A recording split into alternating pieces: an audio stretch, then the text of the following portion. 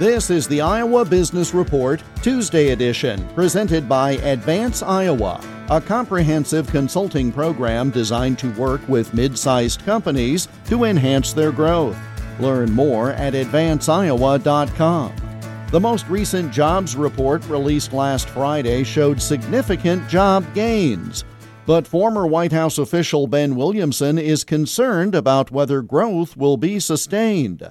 When you have consecutive months of poor job growth like the Biden administration has had, really any month of significant job growth is good. Certainly 500,000 jobs increase would fit that bill. But listen, at the end of the day, there's still a lot of trends that Biden and his team are going to have to reverse if they want to keep this going. I mean, one jobs report is good, but it's not going to be the kind of fundamental trend that you're going to see over the long haul if they don't change their ways. We're talking about inflation increasing at a rapid pace. So you're still looking at fundamental signs that are not positive if you're looking at increasing this to an upward mobility over the long term. So if the Biden administration is willing to change their approach, if they're willing to cut spending, lower taxes, empower those small business owners, and address the kind of problematic inflation we're seeing, we might start seeing more significant job growth back to where the Trump economy was. But if that doesn't change, I fear that this might be a little positive blip on the long-term radar screen.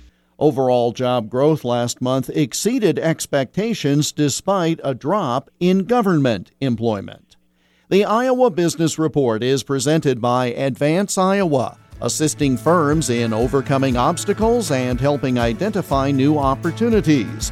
More at advanceiowa.com and search for Advance Iowa on LinkedIn and Facebook. I'm Jeff Stein for the Iowa Business Report.